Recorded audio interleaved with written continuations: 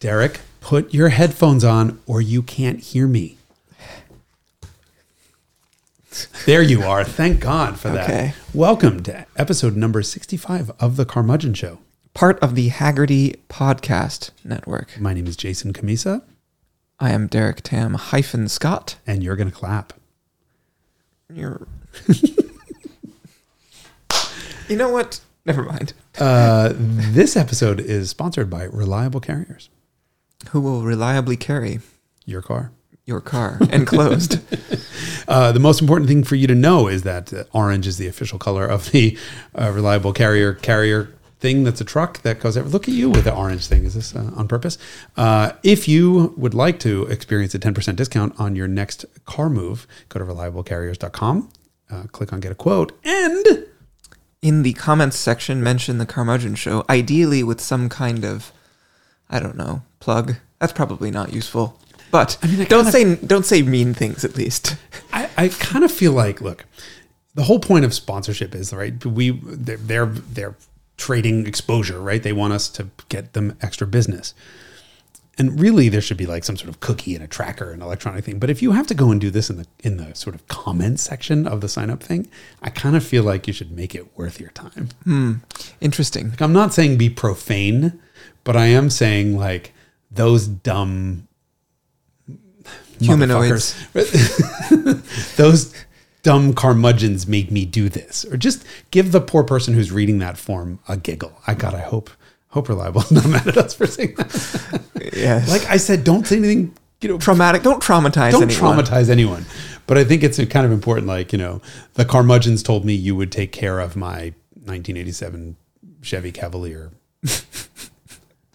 You could ship that? Yes, you could. That would be sort of a high achievement if you could spend more on transport than you paid for the car.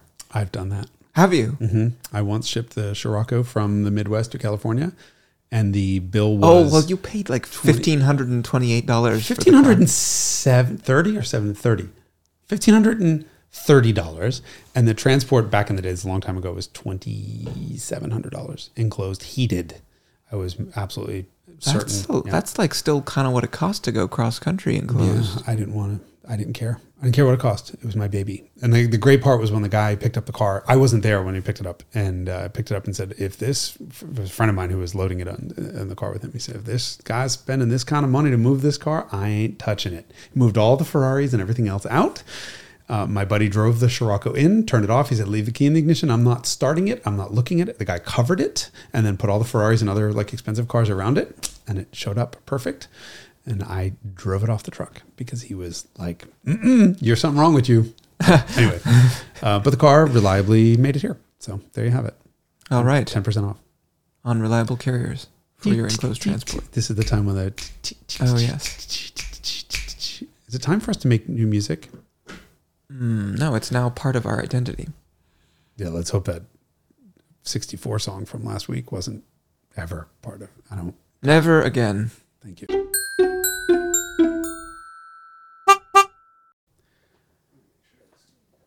Derek, I know you don't think you're a teenager or a millennial or a gen, whatever the hell you are. Put your phone down, put your headphones on. We have a podcast to do. What you guys can see offline is that Derek is always on his phone like some sort of lovesick teenager. Are we recording? Yeah. Paolo's learning. Egg. Well, this has been episode 65. No, you don't. Do we need to address the elephant in the room? The new TV? Mm-hmm. The TV that broke in the middle of last episode. Well, I like the new and improved signage. I like your solution, which was to handwrite a note. The Carmudgeon Show, no girls allowed. That's very Dennis the Menace of you. Yes. Yeah. So Samsung has received a warranty ticket from me, and that's the furthest I've gotten. Very productive. That lasted what? 4 months? April, May, June. Yeah. 4 months, and it got a total of maybe, I don't know, 10 hours of use. No, because we do 4 episodes a week. Yeah, I mean, a month. There's a lot. 4 episodes a day. If you're binging. Yeah, so we said something in the preview that we haven't recorded yet about things we're going to talk about today. Which are? Little. Not a lot of displacement. Hold on. 660 cc's times 3. 6 times 3 is 18 plus 90. 1900. 1.9 liters. Yeah. I had currently, these episodes are delayed. They're not exactly recorded as you see them. They're not live, although we've been talking about doing a live episode so you guys can interact with us. And once we have a screen, we could consider that again. I'm currently in... 1980 cc's. No, 2080. Is it 2080? 2070. If you think about it this way, just do 700 cc's times... Oh, hold on. 660 you said. Yes. Not 690, yeah. 18, 660 would be 1800 plus, yeah. Plus 1980. Yeah. Which is the displacement of my Volkswagens. Oh, look at that. So you could have 3 Kei Cars or 1 2 liters Volkswagen. Yeah. With 1/3 is... No. Some sort of remaining valves. 16 versus 12 times... They're 36. But 3 times 20 3... valves. 3 times 3 cylinders, 9 cylinder, a 2 liter 9 cylinder engine. You do realize that people are watching us doing this math, right? Well, then they can see the smoke coming out of our ears as we attempt to do mental math. They're screaming, just get your fucking calculator out and figure it out, you idiots. It's 1980 cc's and 9 cylinders. 9 cylinders. I was thinking about the total displacement of a Kei car engine, 600, the max that they're allowed is 660 cc's, is smaller than a single cylinder on many V8s. Think about that. 8 times 648. Yeah, any 5-liter V8 would have more displacement in each cylinder than a Kei car does. So anyway, we're going to talk about Kei cars, which are the sporty ones, wildly misunderstood category of vehicles. Okay, so I've done some enlighten research. us. Yeah. Getting a preview of an upcoming Revelations episode. We're going to do a Revelations episode on the ABC cars. And so that was the AutoZam AZ1, the Honda Beat, and the Suzuki Cappuccino. So I'm doing, if you guys ever watch these Revelations show, hopefully you know that I do a ton of research on this. And there's some stuff that is not quite regularly accessible in the English language. Like, for example, the history of the AutoZam AZ1 is in Japanese. Thank God for Google Translate. In all of the Japanese publications that I could find, credit is given 100% to Mazda for development of that car. Now, AutoZam was a sub-brand of Mazda, in the same way that Scion was a sub-brand of Toyota. But in English language stuff, credit's given entirely to Suzuki. Huh. So those are not the same thing. Correct. Does Mazda translate to Suzuki? No. If you put it through Google Translate? No. AutoZam was, however, populated with other manufacturers' cars, including Lancia. AutoZam sold Lancias. As a distributor. Yeah. I mean, a badge job. And AutoZam did sell a lot of Suzuki Kei cars. What Lancia model? I didn't look that up. I just saw it in a bunch of British magazines. Some sort of Lancia. I'm sure the internet will tell us in the comments.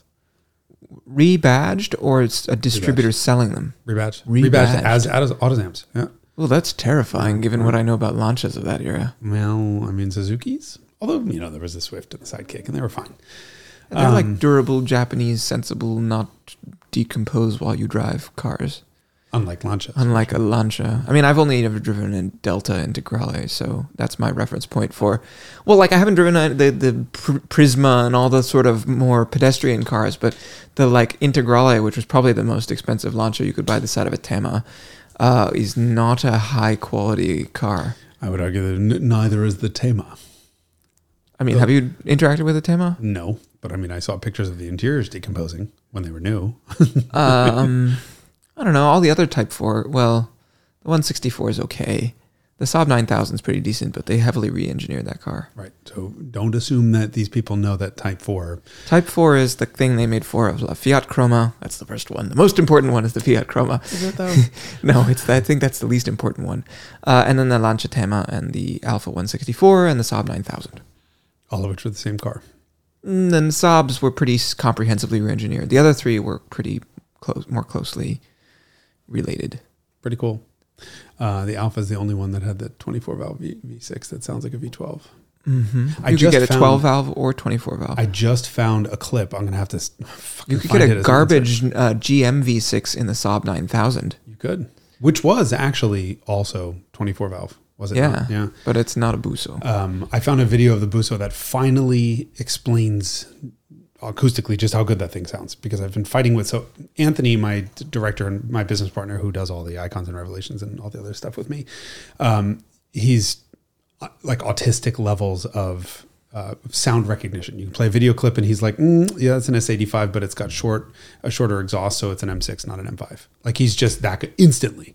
And he and I have spent hours upon hours upon hours, like 2:00 in the morning, I'm just playing clips on YouTube. And he's like, that's an odd fire Gallardo, but there's an even fire, there's odd fire Huracan, but an even fire Gallardo in the background. And you're like, what?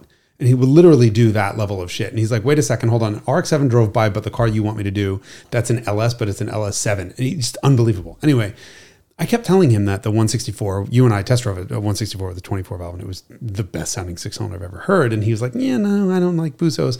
And I finally found a clip that I played for him, and he's like, what is it? And I'm like, the first thing I ask him when he can't immediately identify a car is cylinder count. Like, what is it? And he's like, I played it again. And he's like, like, is it a 6 or a 12? And he's like, I think it's a 6. The fact that he thought it was a 6, but it could be a V12. And I kept playing, and he's like, I've never heard anything like that. I don't know what that is. It was a 24 valve.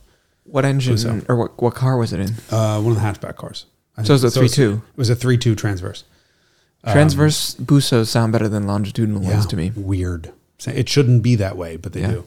The other weird thing is that he would do, we got to get him on the show one time, just video. He gets shy. He doesn't like to be in front of the camera, but he often can't tell Volkswagen R32s apart from VQ36s. VQs, VQ 35.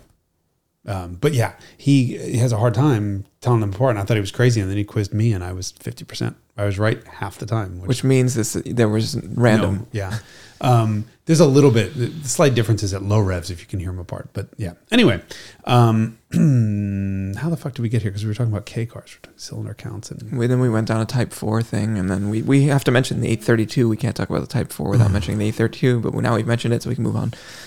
The Lancia 832. Do you really want to move on, or do you want to talk about it? I've never driven one. I've heard they're not that great to drive, but they sound great. It's got a cross-plane Ferrari V8 engine in it. Yeah. It's they put a transverse front-wheel drive Ferrari V8 car together. It's fucking rad. With a really great rear spoiler that retracts into the trunk lid. Have you seen the way the rear spoiler works? I don't think I have. Oh, so when it's down, it's just the trunk lid's flush. And then what is the panel that sort of, it looks like a sunroof, but it's on the trunk. And then that panel comes up, and that becomes the top of the wing and extends out of the top of the trunk lid. I have to have one of these. I need to go drive one. I'm sure. I think it'll be disappointing to drive. Of course, it's terrible. Of course, it's disappointing. It's a front-wheel drive, full-size sedan. What could possibly with a V8 in it? Yeah, it's like a Cadillac with a North Star. Yeah, but it's smaller than that. It's more like a Chevy. What the hell was it? What was the sedan version of the Monte Carlo? They made an Impala with transverse V8. Jesus. Yeah. Anyway, we were supposed to be talking about Kei Cars. And so the other end of the spectrum. Exactly, the opposite. If you had to tell me, if you had to guess what the limitations were on the Kei Car classification, what are they? Displacement. Okay. 660cc max. Top speed? No. I guess they figured this is like Group B, where they're just like, we'll put this limit and hopefully that will limit everything else. I'll explain that in a second. Other limitations? Physical dimensions? Right. That was the primary. So the idea of a Kei car started in 1949. I think the first regulation went into effect in 50. And it was basically Japan's post-war economy wasn't doing so well. And the rest of the world wonder why that was. Because we bombed the shit out of them? Perhaps. Right. And so to stimulate the economy and to mobilize the population, because cars were not common, the Japanese government set a tax-preferred class of vehicles aside that would have a discount on their 3 taxes that you pay now. I don't know if it was the same way then, but an acquisition cost, basically a sales tax, and then a weight tax, and then there's another one like don't remember what the third one was. Is that related to use or recurring, like registration? It's sort of registration, but Kei Cars aren't technically registered. Either way, they created a class of vehicles that had a big tax advantage. And the idea was these would be simple cars that people would be able to afford to mobile. It was a Japanese Volkswagen, car for the people. Everybody did this right at this time period. But what they did was create limitations on it so that motorcycle manufacturers would be able to use leftover parts that they had lying around. So the idea was originally, I think it was 100 cc limit on the engine, which became 150, which then became 360. Subaru 360. Right. And every year, there were changes every year. The Kei Cars didn't work. And they, by the way, were mostly 3 wheels. They did not have to be 4 wheels. And it wasn't until, I want to say 53, 54, 55, 56, that sort of era. So 5 years later that Subaru came out with their 360, which sort of solidified the recipe for a Kei Car, which was 4 wheels, very small engine, 360cc engine. And then Honda came out with their N360. But largely the class of vehicles was ignored up until that point. Because ignored by consumers, ignored by manufacturers. Both. Because even though Suzuki was first to it, the cars didn't sell. They were too expensive and they were too slow and they were just, the regulations were too aggressive. Right? You can't have a 100 cubic centimeter engine. That's my leaf blower, which is not even gas powered, has a bigger gas engine than that. I mean, my electric leaf blower. My electric leaf blower has more displacement than that. So it really sort of gelled at the 4-wheel 360cc mark, and then kind of grew from there. And for years, the Kei Cars did very well, and then started to languish in sales. What era is this? This is like the 70s, 60s, and then 70s and into early 80s. They were not doing well. They had raised the displacement limit to 550 at one point. But the real impetus came in the 1990s. In the late 80s, there was a 550cc limit, and that was then raised to 660. And that was the time when everything really woke up. So Japan finally was in an economic boom period, so people were doing well. And when the manufacturers found out about the looming 660cc regulations, which also came together with a length increase, fun shit started to happen. And so the first to market was the Honda Beat. Second was the Suzuki Cappuccino, and third was AutoZam AZ1 in the class of. And this is all late 80s? This is 90. They were all shown between 85 and 89 in concept form. And then went into production shortly thereafter. Beat was 90, late 90, early 91, I think. A lot like the NSX. Mm-hmm, yeah, same basic time. Also Pininfarina styled. Mid-engined. Manual. Independent throttle bodies. 5-speed manual. A lot of parallels between Beat and NSX, including 40 millimeter shift throw. But it's sort of common lore that the K class has a mandated speed limit and a power limit. Like everyone will tell you that Kei Cars all have to make less than 64 PS or German, or metric horsepower. Fetisch, yeah. But it's not the case. In fact, there is no regulation about top speed or horsepower. And horsepower? Yeah, there's no regulation. What? That is a self-imposed limit by JAMA, the Journal of American Medicine Association. No, Japanese Auto Manufacturers Association. Interestingly enough, the Japanese car companies started to recognize that they were entering a horsepower war, surprisingly, and they came up with a gentleman agreement that we know now for the 280 horsepower car. That was because the most powerful car sold in Japan was 280 horsepower. That's where that number came from. They took that. What car was that? It was I think it was GTR. That makes sense. GTR. Whatever it was, they said, okay, this is it. This is the limit. And they sort of, all the manufacturers, all the members of JAMA shook hands and said no more than 200. I think it's 280 horsepower. Yeah, that sounds right. I think I've seen it as 276 like American horsepower and yep. 280. And at the same time, they also actually agreed on a top speed. So all Japanese market cars are limited to 180 kph. And that was not because the fastest car could do 180. Yeah, that's why the NSX Type R's the speed needle speedometer. we just had lunch, and we should know better. We should never record after lunch because we're both like half like food coma. Speed needle ends at 180. Does it? The TAC only goes to 180? Speedometer. The speed needle goes to 180. Start this episode over. I'm going to take a nap. We should just stick a fork in it and call it done. Welcome to the next episode of Naps with Jason and Derek. Yes, but the 180 was actually not chosen arbitrarily, interestingly. The thought was that cars that could do 180 on level ground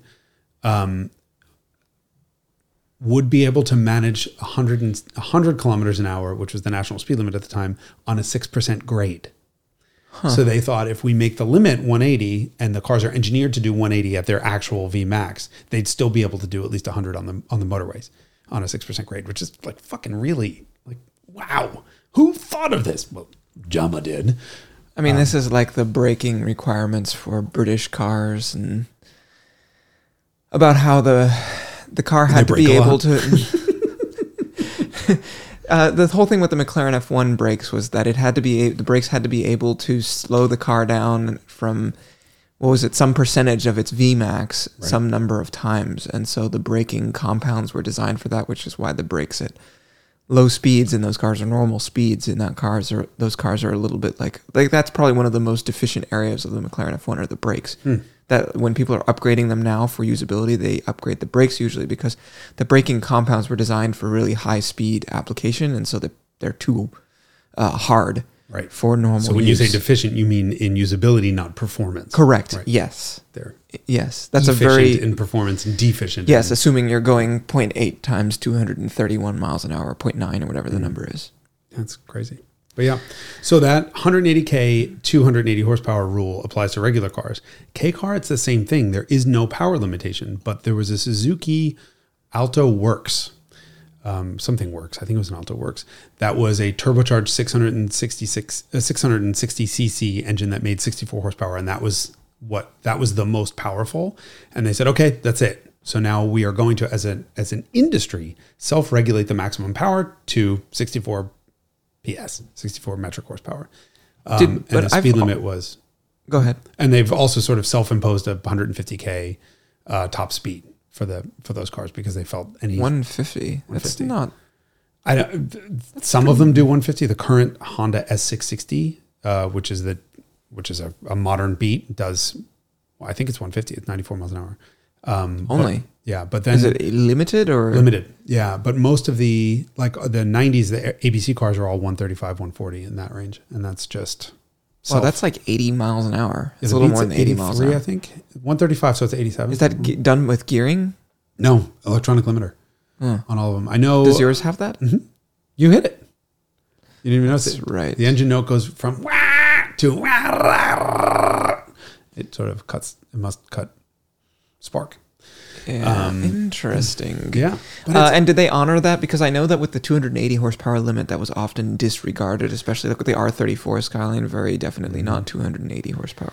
It's really interesting because I've not yet driven a Cappuccino. So I found one for the shoot. Can't wait to meet this owner and the car.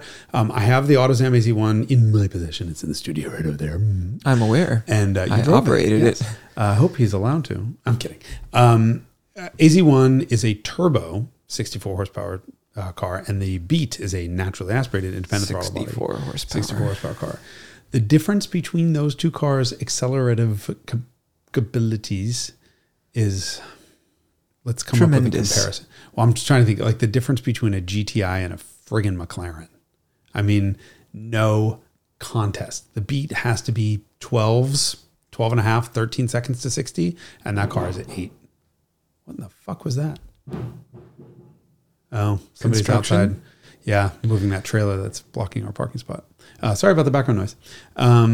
Yeah, the difference in, I mean, I did a sort of seat of the pants video of acceleration of the two, and I should put them together. But I think the 0 to top speed run, and top speed the same on both those cars, was like 30 something seconds in the, let's call it 35 seconds in the Beat and 25 seconds in the AZ1. I mean, it's the difference, I would say, having driven both of those cars, between like usable in America and like not quite usable. So the Beat, I mean, it's usable. Like a Vanagon is usable. Right. A old diesel Mercedes is usable. But you are matted Yes. The whole time. And in the Beat, the engine is very vocal. It's very guttural. It's working very hard. Right. You hear everything, and you have to rev the shit out of it to go anywhere.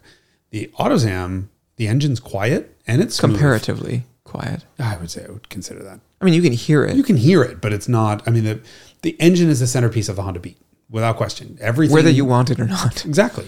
And the gears are so short that you're at 7,000 RPM plus on the highway, just mercilessly beating this thing, doing 70 miles an hour. The AutoZam, very different. Yeah. Huge wave of mid-range torque. Yep. The turbo kicks in by 2,500 RPM. You're at full boost. Yeah, I found myself short shifting it because I just didn't need it, which is a sign of something that you have in a powerful car. Whereas in the Beat, it's like, oh, gotta rev it out because I need to go someplace. Whereas this thing, because you were like, oh, 9,300 cut off. And like I was not paying attention to that, and then I was like, oh, I should probably rev it out once, and I was like, oh wow, this goes on for quite a long time, which means that I was, doing the thing that one does in like an E90 M3, which is you shift when you like sort of feel like you should, and then if you actually pay attention to the tach, you're like, oh, I'm leaving 2,000 RPM on the table. Right. This does something similar. You can't do that in the Beat because it has no power, so you have to rev it out always. I mean, it also makes power peak at 80. The Beat makes its power peak at 8,100, and its torque peak's at 7,000, I think. So it's not. I mean. It's highly strung. And naturally you're gonna want to shift where torque starts to drop off significantly, and that's not the case on the Beat, but it is the case on the AZ1. I mean, it does pull pretty damn hard to $9,000, but you're not going to accidentally hit the limiter. Correct. in that. Correct. But it's got a huge. I mean, turbos have tiny little operating ranges usually, especially port injected early '80s turbos and '90s turbos. Usually, like you can something like a Saab 900. I mean, that's why those cars in turbocharged form have like 20 more horsepower with a turbo versus not. Right, because they're filling in the mid-range and then there's nothing up at top. This is the opposite.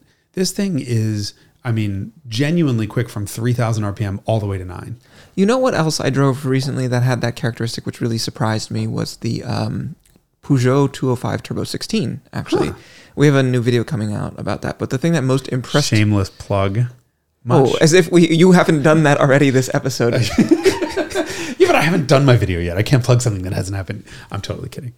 That car pulls to 7,000, which is like when Redline is, and despite being turbocharged, and it really like doesn't run out of breath at the top end, which is surprising for something with CIS. What's it like down low though? Nothing. See, that's what, like very much like a Subaru WRX STI does. Yes. Nothing. And then light switch, right? Blast off from $4,000 to $7,000, $4,000 to 65, 930 RPM. Yeah, sorry. We need a nap. Yeah, same thing. But the amazing thing about that Cappuccino motor, is the AZ1 motor, is that it just pulls from. I mean, it's one of the biggest operating bands of any turbocharged engine I've ever experienced. Yeah, that's not like one of these modern computer-controlled variable geometry. Even them. I mean, you're talking about like, I guess the best example there would be BMW's. The S58's way too laggy. The B58, which is the sort of 40i motor, makes a lot of power, but you get a big of boost at some point. What about the 3-liter turbo in the Porsche? That's pretty good. Yeah. That's a pretty good one. You do get a whack of torque from $2,000 to $3,000, and it's the same in the AZ1, except you're never at $2,000 or $3,000. You're always at 4, 5, 6, 7. Yeah. What a cool car! But so yeah, how about ergonomically? Oh, for fuck's sake! I fit in everything, right? I'm 5'10.5" on the dot, or I would just say it was 5'11". I'm broad, but I'm just sort of normal, like 60th percentile American male in proportion and height. That one's tough. It's interesting because our heights are not that different, and I did not find the car ergonomically problematic at all. Like you're like, oh, get in this thing, you'll be amazed. You can't see the HVAC, and you can't your leg doesn't fit under the steering wheel and on the clutch pedal at the same time. And I was like, it's fine. It was so weird watching you fall right into that cabin because I can drive any car that's in your driving position and vice versa, right? I don't have to move. I typically go one click further back on a seat than you do. I've noticed that every time you get in one of my cars or vice versa, I have to go back one click. But this is a very clear cliff. It's not a curve. It's a cliff. I don't fit and you do. Yeah. And we're within a half an inch of height. You're 5'10", right? Yeah. Yeah, it's so weird. I mean, we measured earlier, and I think my my legs are probably an inch or two longer than yours, and I think that's where it is. But when I'm in that seat, like the steering wheel is offset so that the right side of the 3 o'clock position of the wheel it's this way, right? Yeah. No, other way around. It's one way. Well, I think the right side is closer. Right side is closer, and then the whole thing is offset so that the steering column is way left of your left nipple. Or mine anyway. I don't know where yours is. And then the pedals are offset to the left. It's a pretty compromised seating position. But the big issue for me is that my leg in a straight line, my lower leg is triangulated between the clutch, the center console, and the steering wheel. It's hitting all three. Yeah. And there's no way to avoid that. And I have that issue not at all in that car. So and it doesn't block the HVAC for me. Mm-hmm. It doesn't touch the console. Yeah. I can fit just under the steering wheel. It's so weird that just a half an inch of difference is enough to look. I can drive the car. It's not like I got in and said, "Oh, I can't drive this." But the Beat is like the same size on the outside, night and day. Like the Beat, I don't even have the seat all the way back. I have it a couple clicks further forward. And Honda made an asymmetrical cabin in that car, so the driver's the right side is an inch wider, I think, than the left, and it's wide, and the passenger seat is more cramped, but fuck the passenger, who cares? I found it so interesting that the packaging can be so different on those two cars. And and then in my case, it just doesn't matter. I fit in both fine. Funny. This is one of the few cars that I've ever driven where I thought, I can make it work. I don't want to.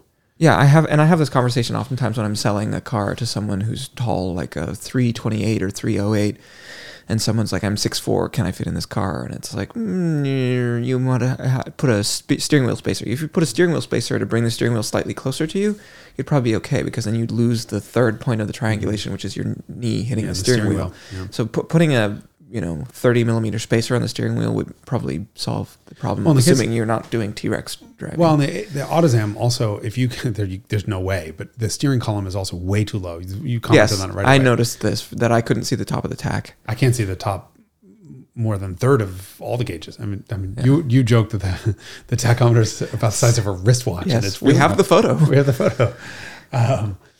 That's the thing about those cars generally, is that they're proportioned pretty well, such that when you look at them in photos, you're like, oh, it's like a well-proportioned car, and then you're like, oh wait, these are 12-inch wheels. The car's actually tiny, and there are 14s on that AutoZam. 13s on the front of the Beat. Yeah. So you get limitation. You see it in real life, you're like, oh, this thing is actually tiny, and then you hold up like a wristwatch next to the tachometer, and you're like, wow, it is actually like a legitimately tiny car.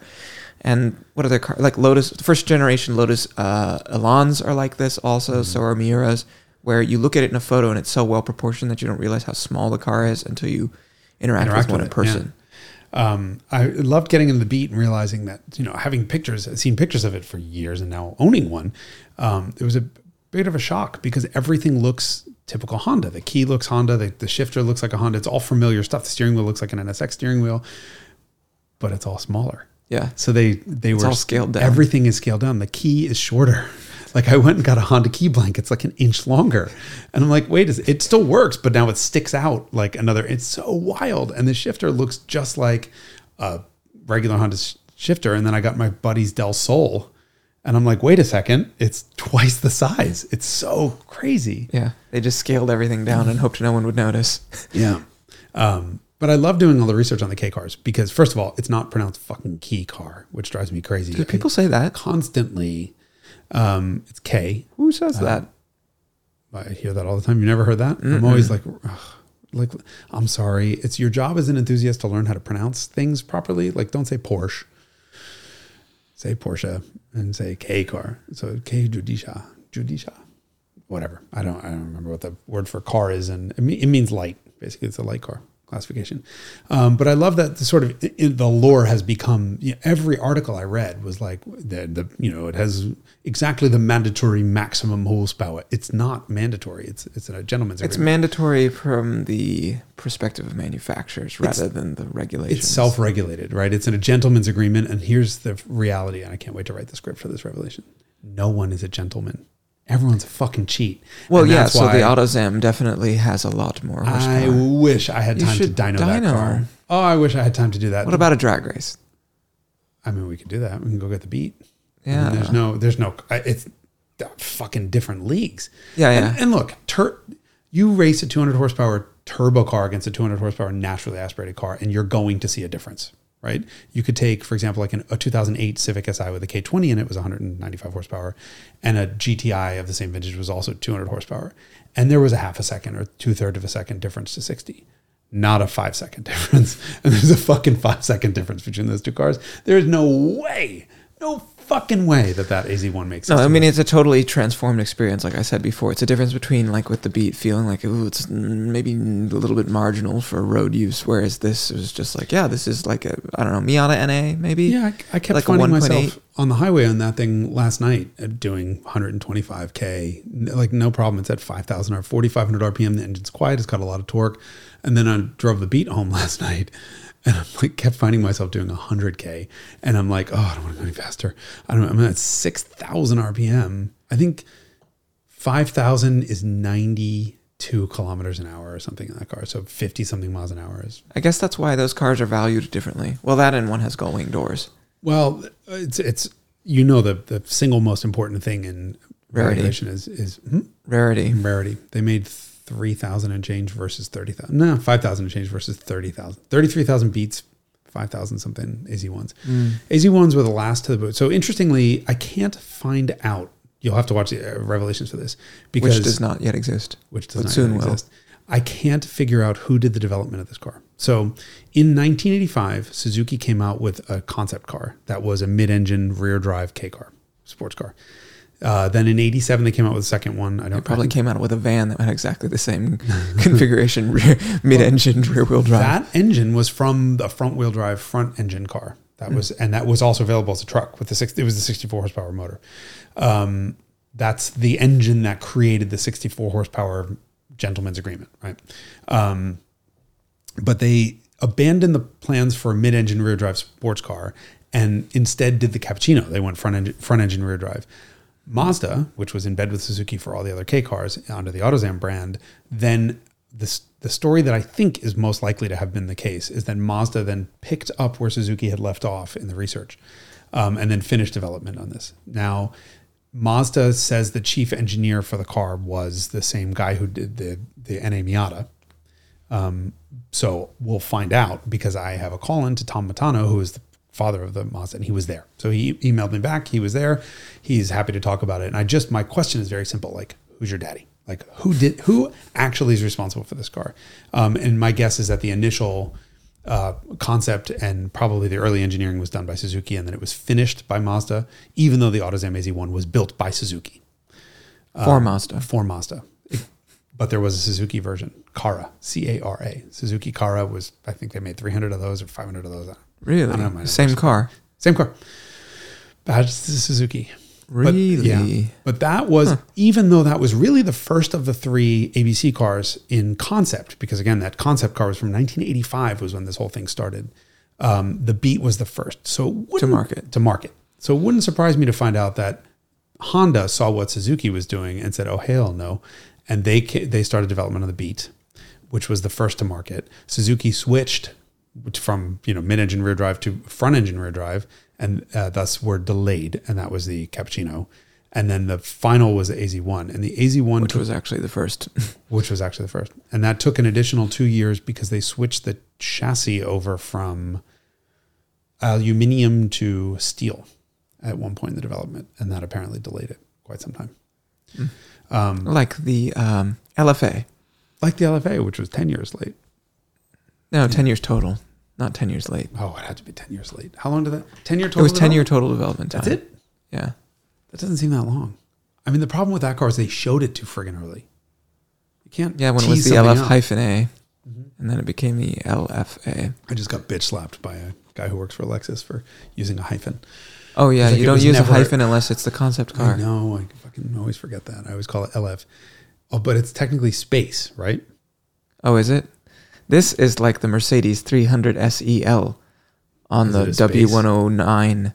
There is a space between the SE and the L. No. Yes. Oh, I didn't know that one. Yeah, we'll get the insert. This totally drives me nuts.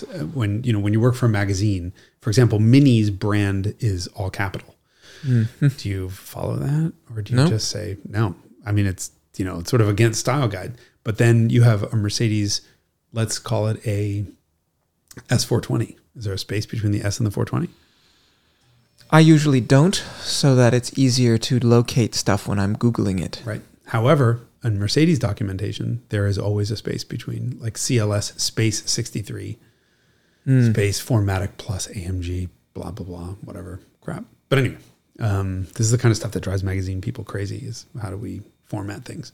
How do you write Mark from Mark 1, Mark 2, Mark 3? It depends what the car is. Well, I just saw in Haggerty's very own Haggerty Driver Club magazine, which I had on the table. They did one of the freelancers, I think it is, did a thing on a Scirocco 16 valve, and I did answer a bunch of his questions on the car, and they used photos of my car for the article. And I said to him, it's MK2. It's M of capital M, lowercase k, no space, the numeral 2, and I saw right at the dot. Huh? Is there a dot after the K? Just MK2 is this sort of Volkswagen community speak, and he used a Roman numeral 2. Not he, one of the people in edit used a Roman numeral 2. Wrong. That works for Jaguar, right? Yeah, but you see both ways. But yeah, I would say more likely with Jaguar, you would use Roman numerals for Series 1, 2, and 3 for E-Types and XJs, and also Mark 1, 2. There was no 3. There was a 4 and 5 and 7. Lincolns are spelled out, M-A-R-K. Yes. Yeah. That's stupid. This is the shit that drives you guys didn't even think about. Don't work for a magazine. You're going to have to deal with all this bullshit. And then you have, all the hard work that goes into Haggerty Drivers Club magazine. And then there's some schmuck in a studio with a broken television going, I want an MK Arabic number 2, not Roman number 2, whatever. Is it Arabic? Yeah. Look at me. I remember second grade. Second grade? That's like a 5th or 6th grade. I was very advanced. Okay. Kei Cars. Yes. So you've now driven Biat and you've driven AZ1. Have you driven Cappuccino? I have not. Okay. Can't wait. I'm super excited. Intrigued. The period. You think it's going to, I think it's going to be closer to the Beat. I think so too. The period road test criticized the AZ1 of having tremendous suspension camber changes throughout. That I did notice was kind of alarming. Yeah. You're kind of like pogoing along with this weird. The weird thing is, it feels like one of the shocks, it feels like the right rear shock is blown. But if you press down on the back of the car, it does a perfect symmetrical rebound. What you're feeling, because the Beat does the same thing. Your own weight. Oh, my own fat ass. 170 or whatever pounds you weigh on the right-hand side is just enough to totally change the way that the right rear of that car behaves. So you get this. You got to ride 2 up. Yeah, you need to have a passenger of exactly the same size and weight as you, which means we can never ride together. So apparently the thing is very easy to spin because of the short wheelbase. Obviously, the driving position is not helping someone my size, but the camber changes, especially in the rear, and then you spin it and roll it and can't get out. Oh, Jesus! Because the doors don't. And it's got the tiny little mail slot windows. Can't get out. And then that doesn't have explosive door bolts like an SLS. No. And the other issue was that the spare tire. Can't you just push the door open and then I'll roll the car over? I mean, it weighs 1,500 and something pounds. Just push the door open and it'll roll the car over. Yeah, that happens. I'm a little bit nervous to drive that on the mountain road. I think I'm going to go pretty mild on that car. I mean, the Beat, I'm not. I've slid the Beat around a couple corners and I haven't really gone crazy with it. I don't think I'm going to go too nuts on that AZ1. I mean, it's a little bit alarming, hairy. Yeah, even just on the highway, you sort of get. Yes, on the highway, you do get into this harmonic Dutch roll oscillation. Yeah, did you learn that term from me? Yes, I did. Yeah, it's great. Would you like to explain what that means? Dutch roll is it's like a type of bread with a crunchy thing on it. No, that's Dutch crunch. Dutch roll is an airplane term that was used to characterize airplanes that you get into this like oscillation that is both in the roll axis and the yaw axis. The roll and the yaw. So you get this like Cadillac motion. Yeah. Yeah. Yep. So the car definitely has some oscillations. Yeah. You might get seasick in it. or airsick. It's a little, and the steering is really quick. Yeah, Really wonderful. quick. Actually, it's really magnificent. You think it's nervous? It's nervous. Yeah, it's not. I enjoyed it. My beat is more nervous, but I think my beat is broken. So I tried to go align it, and it doesn't fit on the alignment rack. It's too narrow. So I need to go find someone with a smaller find a motorcycle alignment rack. The fucking concept of that. Okay. I think that alcohol that we drank at lunch is kicking in now. Now we're not just tired, we're stupid. I think it's got toe out. So which would do. So it's sort of, it doesn't want to go straight. It sort of wants to fall over to the left or right. Yes. And, it's like being balanced on a beach ball. Yeah. It's exactly what that feels like. And the AZ1's a little bit the same. But the thing is, the AZ1 is okay until you get, I don't know, 30 degrees of lock, and then it feels like the steering ratio changes and tightens, and that thing goes around corners like it's like falling off a beach ball. Ass over tea kettle. But yeah, I love that. I love that the internet is wrong about the horsepower and the speed limits. I also love that. I love the whole idea that we think as a society that we determine what we like in cars, and actually, so much of it is decided for us with economics. 40% of all cars on the road in Japan are Kei cars. 70% of the cars sold in America are SUVs. Do we really think those are? I mean, yes. So this is that classic. I actually don't think it's classic, but we have talked about it before, which is to say that the products that are offered shape consumer preferences because you can funnel consumers into buying certain things by not giving them appealing alternatives. Right. And this is definitely what happens with SUVs. And it's a chicken egg thing to some extent also. But if you look at like the station wagon setup in the market versus SUVs, you're like, why on earth would you spend extra money for a Jetta wagon when you can get a Tiguan that has more features for less money? How many syllables are in Tiguan? Tiguan 3? How many is it? Tiguan? Tiguan. Yeah. Oh, sorry. I mean, Tiguan is funny. They're both bad names, but Tiguan. What about iguana? Iguan. It's Tiguan. Okay, it's 2 syllables. German. Okay. Tiga, which is tiger, and Leguan, which is iguana. Dumbest fucking name ever. But yes, so the consumers are buying things because there are sort of economic incentives where you would have to be genuinely enthusiastic and slightly irrational to buy the non-SUV alternative. Mm-hmm. Which is why, and so basically, we can look at Japan as a curiosity and say this market is so weird. Why are these people driving these itty bitty tiny little cars? But there's an advantage to it, and it's the same. There was one Japanese, I think it was a Wikipedia page that I translated in English, and it said the predominant car for mommies picking up their children at school is the minivan. And it said like the desire to own an SUV is inherent in every individual in the US or something, like whatever. So they, we look at their Kei cars and we're like, wow, this is crazy. This is wacky. These cars are, whether you like them or not. And I always think they're so cool because they're just so different. And so I love the sense of humor that Japanese culture has in design. But they're looking at us the same way, like, oh, this is inherent in Americans. Every American wants an SUV. Not this fucking American. But both of those things, I am certain, happened because of economic incentives. Yes. And I mean, cars like that, cars generally are representations of that. I mean, we talked about tax horsepower, for example. There's nothing intrinsic about British people which makes them want long stroke motors that don't rev. There's got to be some off-color joke we could make there. I'm sure the comment section can provide. And there's nothing about, I don't know, maybe there is something intrinsically cultural about Italians who want high-revving, naturally aspirated engines. They're fucking drama fans. Yeah. But really it's tax structure that did that. And the same thing with SUVs in the US.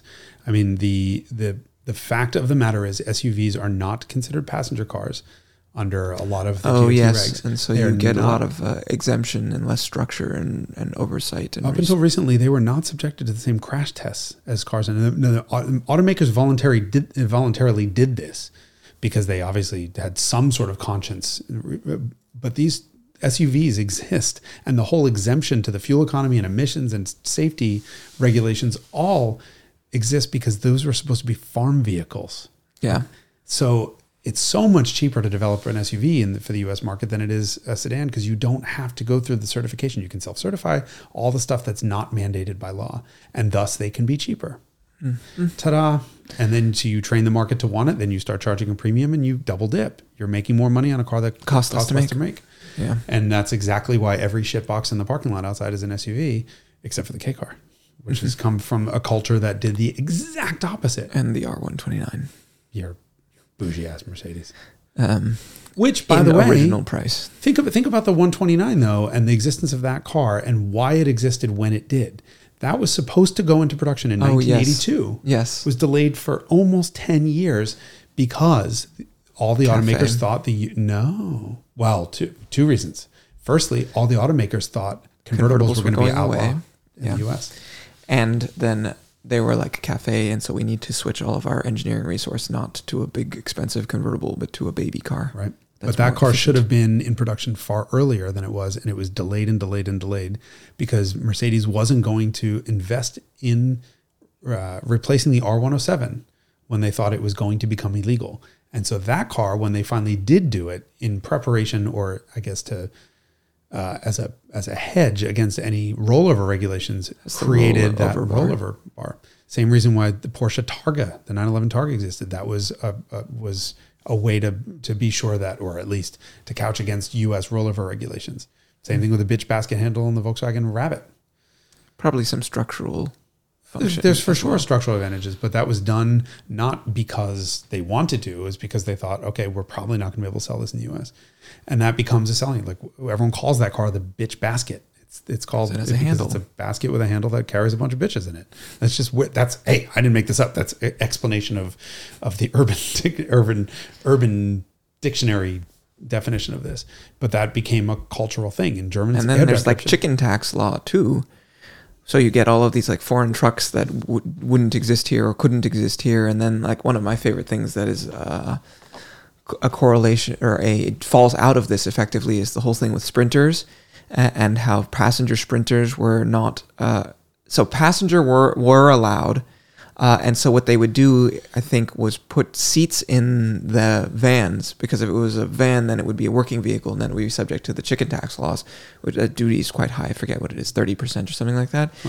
And so then they would put seats in them, and they would come over as passenger vans, and thus be exempt from the chicken tax. And then they take the seats out of them, and ship them back to Germany, and put them in the next batch that was coming over. So nuts. And then they opened a plant in somewhere on the East Coast. I think in one of them Carolina states. I think. Is where they started making, because then if it's Alabama, built in Kentucky? No, that's the Tuscaloosa plant for the ML. Oh, there's a different. But there was a plant that this is within the last maybe 5, perhaps 10 years, where they started making sprinters in I think one of them Carolina states for to get around the chicken tax, because it's a domestically produced vehicle now. And I love that the name of the chicken tax came because this was a retaliatory tax against the Japanese for. Japanese, was it? Or Germans? Chicken. No, I thought it was the Japanese, because Japan instituted a tax on imported chicken. Yes. And this was a tax that we did as a retaliation against pickup trucks. Yes, against foreign-made trucks. Foreign-made trucks. Yeah. Yeah. So therefore it's called the chicken tax. It's the same reason. It's the reason why the Subaru Brat has 2 seats that will absolutely kill everyone in the back. But it was then, because it had 2 seats in the back, it was a 4-seater and therefore not a utility truck, and therefore was exempted from the chicken tax and saved 20-30% tax. So fucking nuts. Mm-hmm. But those are things that shaped one vehicle. You're talking about entire market forces, right? Which is fascinating to me. I mean, what would our automotive fleet look? The Kei car doesn't work in U.S. A city like San Francisco, the Bay Area, everything's very close together. Everyone drives relatively slowly. I mean, when you're compared to like Texas or any other, or even New York, any other open spaces, for sure. Kei cars don't work here. But would they have? Like, maybe they don't work in Japan either, but the tax incentives and the parking, that was the other thing. The parking, Kei cars are exempted from in most places in smaller cities. The thing where they have to come out and measure your parking space and make sure you have somewhere to put your car. Right. Most places are exempted for Kei cars. You don't actually register the car. You just go and do that. So if you get a white plate car, so I'm meaning a car with an engine bigger than 660 cc's, you can't register the car until it's validated that you have a parking spot. I read it's either 2 kilometers or 800 meters from your primary place of residence, that you have to demonstrate you have a place to park it, because you can't just park a car on the street. In most cities with fewer than 100,000 residents, Kei Cars are exempt from that. And that's a huge benefit. You don't have to have, someone come out and view verification. Yeah. And then you save, it was a couple years ago, this is an interesting one. A couple years ago, they removed a lot of the tax benefits from these cars. Really? Yeah, 2014. And it's because the feeling was so outsiders think of the Kei car market as a protectionist strategy for the Japanese industry. So Japanese are the Japanese government is very protective of its industry. For example, cars get more expensive every year to own rather than less expensive, because they want people to take those cars, scrap them, and buy new ones, and thus keeping the factories humming. Which is the opposite of what we do here, where things get progressively less expensive. Right, less valuable, less expensive, less everything, and then we celebrate old. Certainly, you and I do celebrate old cars. But it's really interesting that protectionism isn't actually necessarily intentional. But really, it's not worth it for foreign manufacturers to develop a car specifically for the Japanese market. It's too small to do that. So what it does means that the homegrown companies have a big advantage there, because it's their market. I think Toyota is like 70% market share in Japan. I was looking through 7 of the top 10 best-selling cars in Japan are Toyotas. It was like 1st, 2nd, 3rd, 4th, 5th, 6th, 8th, and 10th, or so, like a staggering amount of Toyotas in the top 10 list. But the government had started to argue that actually these Kei cars were pulling the domestic manufacturers' eyes off the balls, so to speak, because they're spending too much resources developing these cars that are not saleable. And they should be focusing on the global market, export. Yeah, really interesting. So they removed some of the benefits, and there was a big backlash on this, because the people who drive Kei cars tend to be young, female, or old, or all three. If you could do all three. Old and female at the same time. Are you not all three of those things? Okay. You're a 94-year-old woman in a 30. How old are you actually? In some other male body who's not 94 years old. A young person's not. My point is, those are the 3 demographics for Kei cars, and they typically tend to be people who do not make they're lower income. And so by increasing the taxes on these cars, you're really putting a burden on the poor. So you're penalizing the poor. But on the other hand, it works. These cars are, they're cheaper to insure, they're cheaper to fix, they're cheaper to do inspections on. They get 40 miles per gallon in the real world. I mean, there's a real benefit to limiting what these cars can do, because we don't need 4-wheel drive, 7,000 pound, 12 passenger, 6-liter twin turbo V8. We have been trained to think that we do. Yeah. It depends where you are also. Every country, every fully developed country, I think, that has manufactured cars pretty much went through this phase of mobilizing the masses at some point. I mean, in the United States, that would be the Ford Model T. Obviously, it's Volkswagen. Italy definitely happened with the Fiat 500. In Japan was the Kei cars. The Kei cars in Japan, and in England you get the Austin 7 and Morris Minor, and then later on the Mini. Mm-hmm. But they all have had that sort of develop the training wheels. Just get people at France. You get the Deux Chevaux, right? But you basically are just getting people on wheels, any kind of wheels, right? Because it's not competing against. That's always the thing. It's not competing against other cars. It's competing against whatever horses people did before. And bicycles. And, motorcycles. In Japan, it was motorcycles. Really fascinating look at Japanese culture, to look at those cars. And then it's funny, you see them now in the United States and people are all excited about them and their novelties here and there. It's kind of like a necessity. But I mean, I'm guessing if you drove around in a Suburban through Tokyo, you'd be just as much a curiosity as driving an AZ1 That's here. true. It's true. They have a big conversion van culture in Japan. They're really into like Chevy Expresses and Chevy Astros and stuff like that. You're just probably the same proportion of people there that are interested in Kei cars here. It's those of us who love to do what the opposite of what everyone's doing. Be contrary. Yes. I think we're called contrarians. Oh, wow. Okay. All right. Hopefully the next time we record, I will have driven Suzuki Cappuccino. I'm interested to hear the verdict. Yeah, me too. Me too. Same engine. So, other thing, AZ1 started out with an iron block, 3-cylinder, double overhead cam, 4-valve per cylinder, timing belt motor, and then gained 1 cc in 1995. 1 cc. 95. They made it that late. Yeah. They only started in 92 or 4 or something, 92. And then at the end of the run, got an aluminum block, timing chain driven. Still dual overhead cam, 4-valve per cylinder. Yeah, with 21% more torques. But mysteriously the same power. Amount of horsepower. Uh-huh. Yeah, my ass. Yeah, I got a dyno one. We At got least a a dyno all drag three of these race. cars. Yeah. I need to do an Icons episode on these cars because I think like an Icons on Kei Cars, I can get that. Big Willow. No, God, no. Is it lap time? No, it ran out of gas before it made to the end of the track. But we have a teeny tiny fire truck, friend of ours. Yes. You run the lap time with a sundial. I mean, I think you got to get like do the Sonoma Raceway right up the road here has they have a golf cart. They have a karting track. Karting track. Yeah. Oh yes, that's a great idea. Right? Wow. Get Randy Pope's smaller cousin out. I haven't set a lap time on a karting course. That's a great idea. I would watch that. Okay.